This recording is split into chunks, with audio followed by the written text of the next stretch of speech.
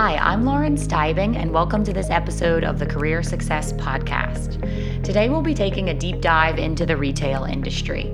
We will be joined by Bob Phibbs. He is an internationally recognized business strategist, customer service expert, sales coach, marketing mentor, author of 3 books, and a motivational business speaker. In 1994, Bob Phibbs started his retail consultancy company, The Retail Doctor.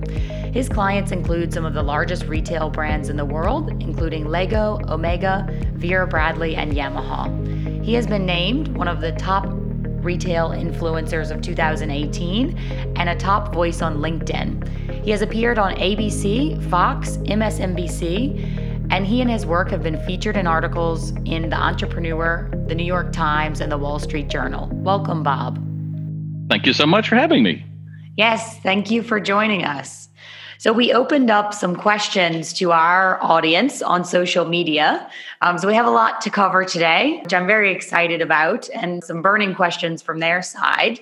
Before we start, I see that from your LinkedIn, it says that you're helping brick and mortar retailers beat online competition by creating exceptional experiences. So looking forward to digging deeper on that. One question that I'd like to start off with is around purpose-led brands, that they're really all the rage now. It's a real hot topic across the retail industry. How do you think you can show that you're a purpose-led brand from in-store, both from the retailer side or as well from a packaged goods side? And in 2 sentences, please give us the right answer, the magic answer. All I would say is, yes, purpose-led brands are the rage. I think there's a lot of marketing speak that goes into it, and it's putting this face on a brand. I look at it that a purpose-led brand should be what attracts the right people to your store to work there. That's its main mission for me, is people who share that, like Patagonia, like Lululemon, several others who get it. Their purpose is clear. That lets the employees understand, oh, so this is what we're about. It helps them choose the right person, and then ultimately helps that brand engage the employee, because the employee is ultimately who engages the customer. And, selling is nothing more than a transference of feeling. So that's how you show it, is because of the people that you have working in you. I think putting a little sign up on your back wall, we're sustainable and we're doing all of this stuff, I think it gets a little look at us. I was in the Levi's store in Soho recently, and it was interesting. At the very front, I saw by the counter, you could recycle your jeans, you put them in there. But what was interesting is when I went to try on a pair of pants, all the hangers, just a little sign on the inside of the hanger says, these are all made from recycled denim. And I was like, well, that's really an interesting design cue that they ended up doing. So I think every brand's a little different, but I honestly believe you've got to take it out of the marketing speak and be able to live it. And then I think people see it, they sense it, they're attracted to it, not only to shop, but also particularly to work there. Yeah. Do you think purpose-led brands is anything new? Because a part of me thinks that some of the greatest brands, let's say throughout history, have been purpose-led anyway. It's just, let's say, more at the forefront of discussion.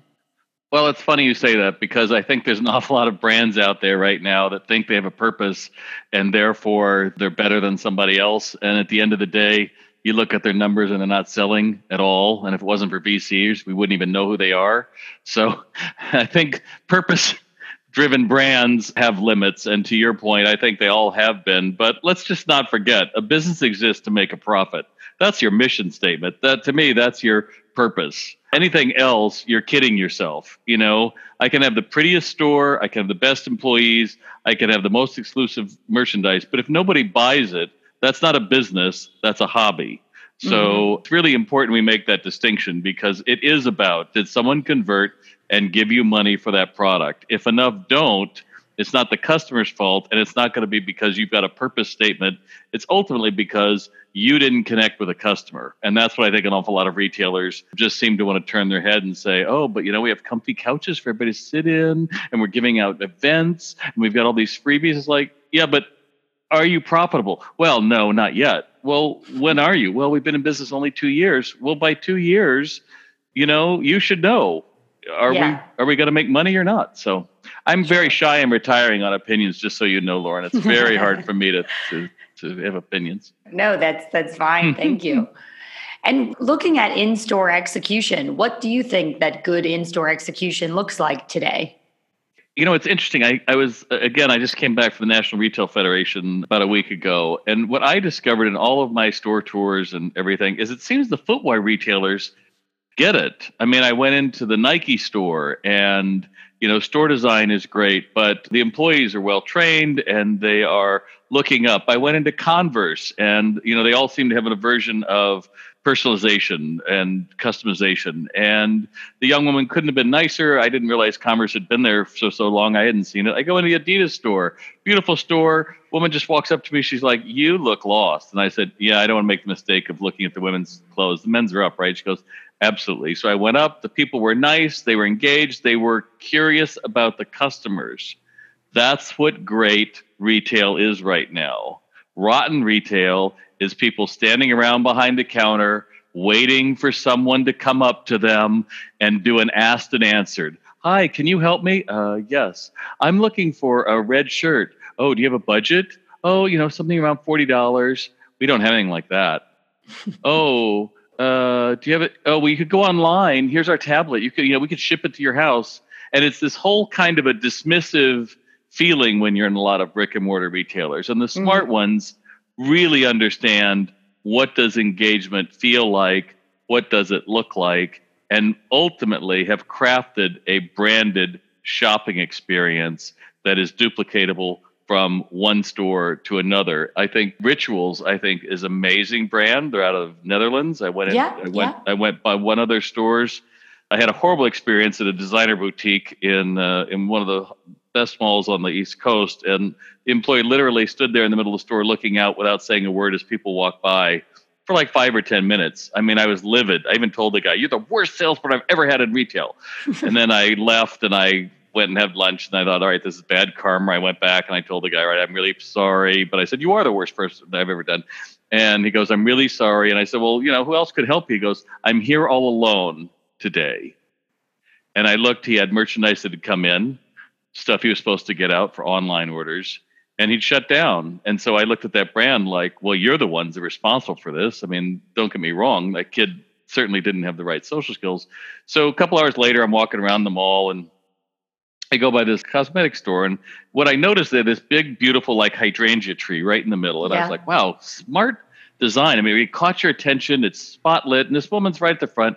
And she goes, "Oh, you should come in." I said, "No, I don't use skincare. I've got my skincare routine down, And she was like, "Well, where are you from?" And I said, "Well, I'm upstate." But I said, "I'm tired. I've been at the mall all day. It's like the week before Christmas." And she goes, "Well, why don't you come in and have a cup of tea before the long drive?" I was like, all right, she had me at a low, fine. So I go in, $125 later.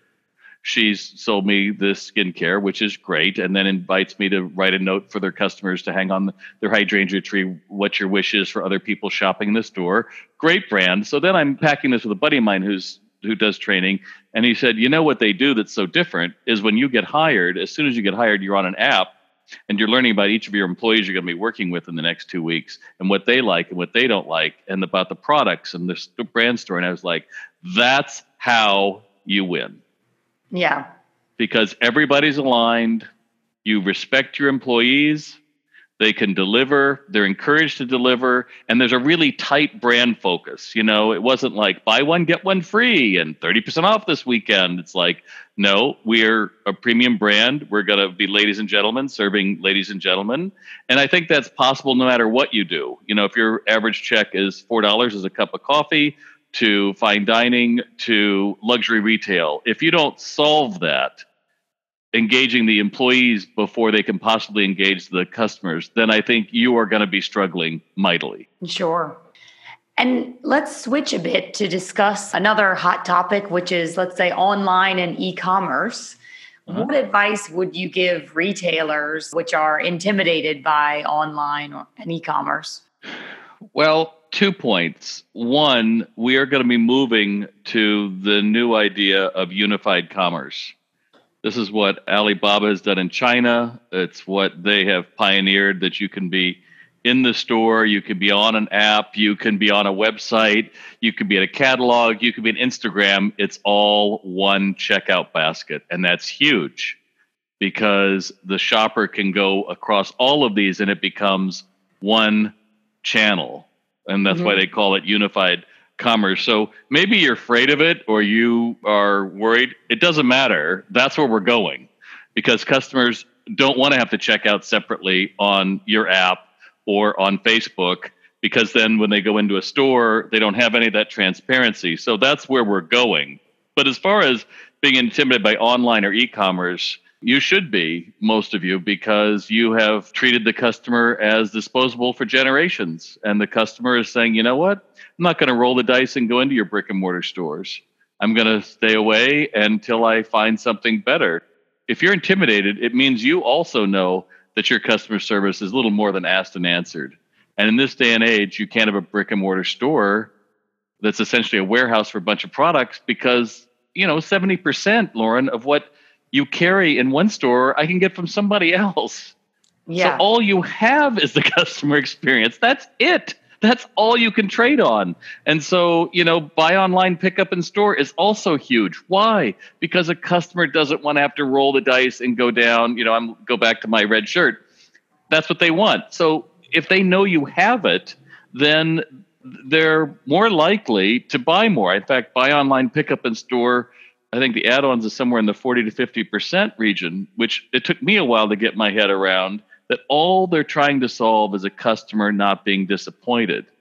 So what that means for a retailer is you better have transparency in your inventory. You better make sure that your POS system can handle it and can really know if we have 3 in stock, because nobody likes that, right? You order it online and then all of a sudden it's like, yeah, we'll ship it tomorrow. And then 5 minutes later, oh, we're out of that. We're awaiting stock. Nobody wants that.